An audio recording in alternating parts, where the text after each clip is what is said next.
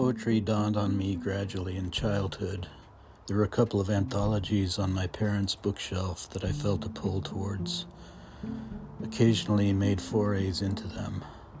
One was a soft sky blue paperback with free verse poems that punched gently, and the other was a stiff dark blue hardback like a starched shirt, with sharp-edged, difficult lines that exuded a strange formality.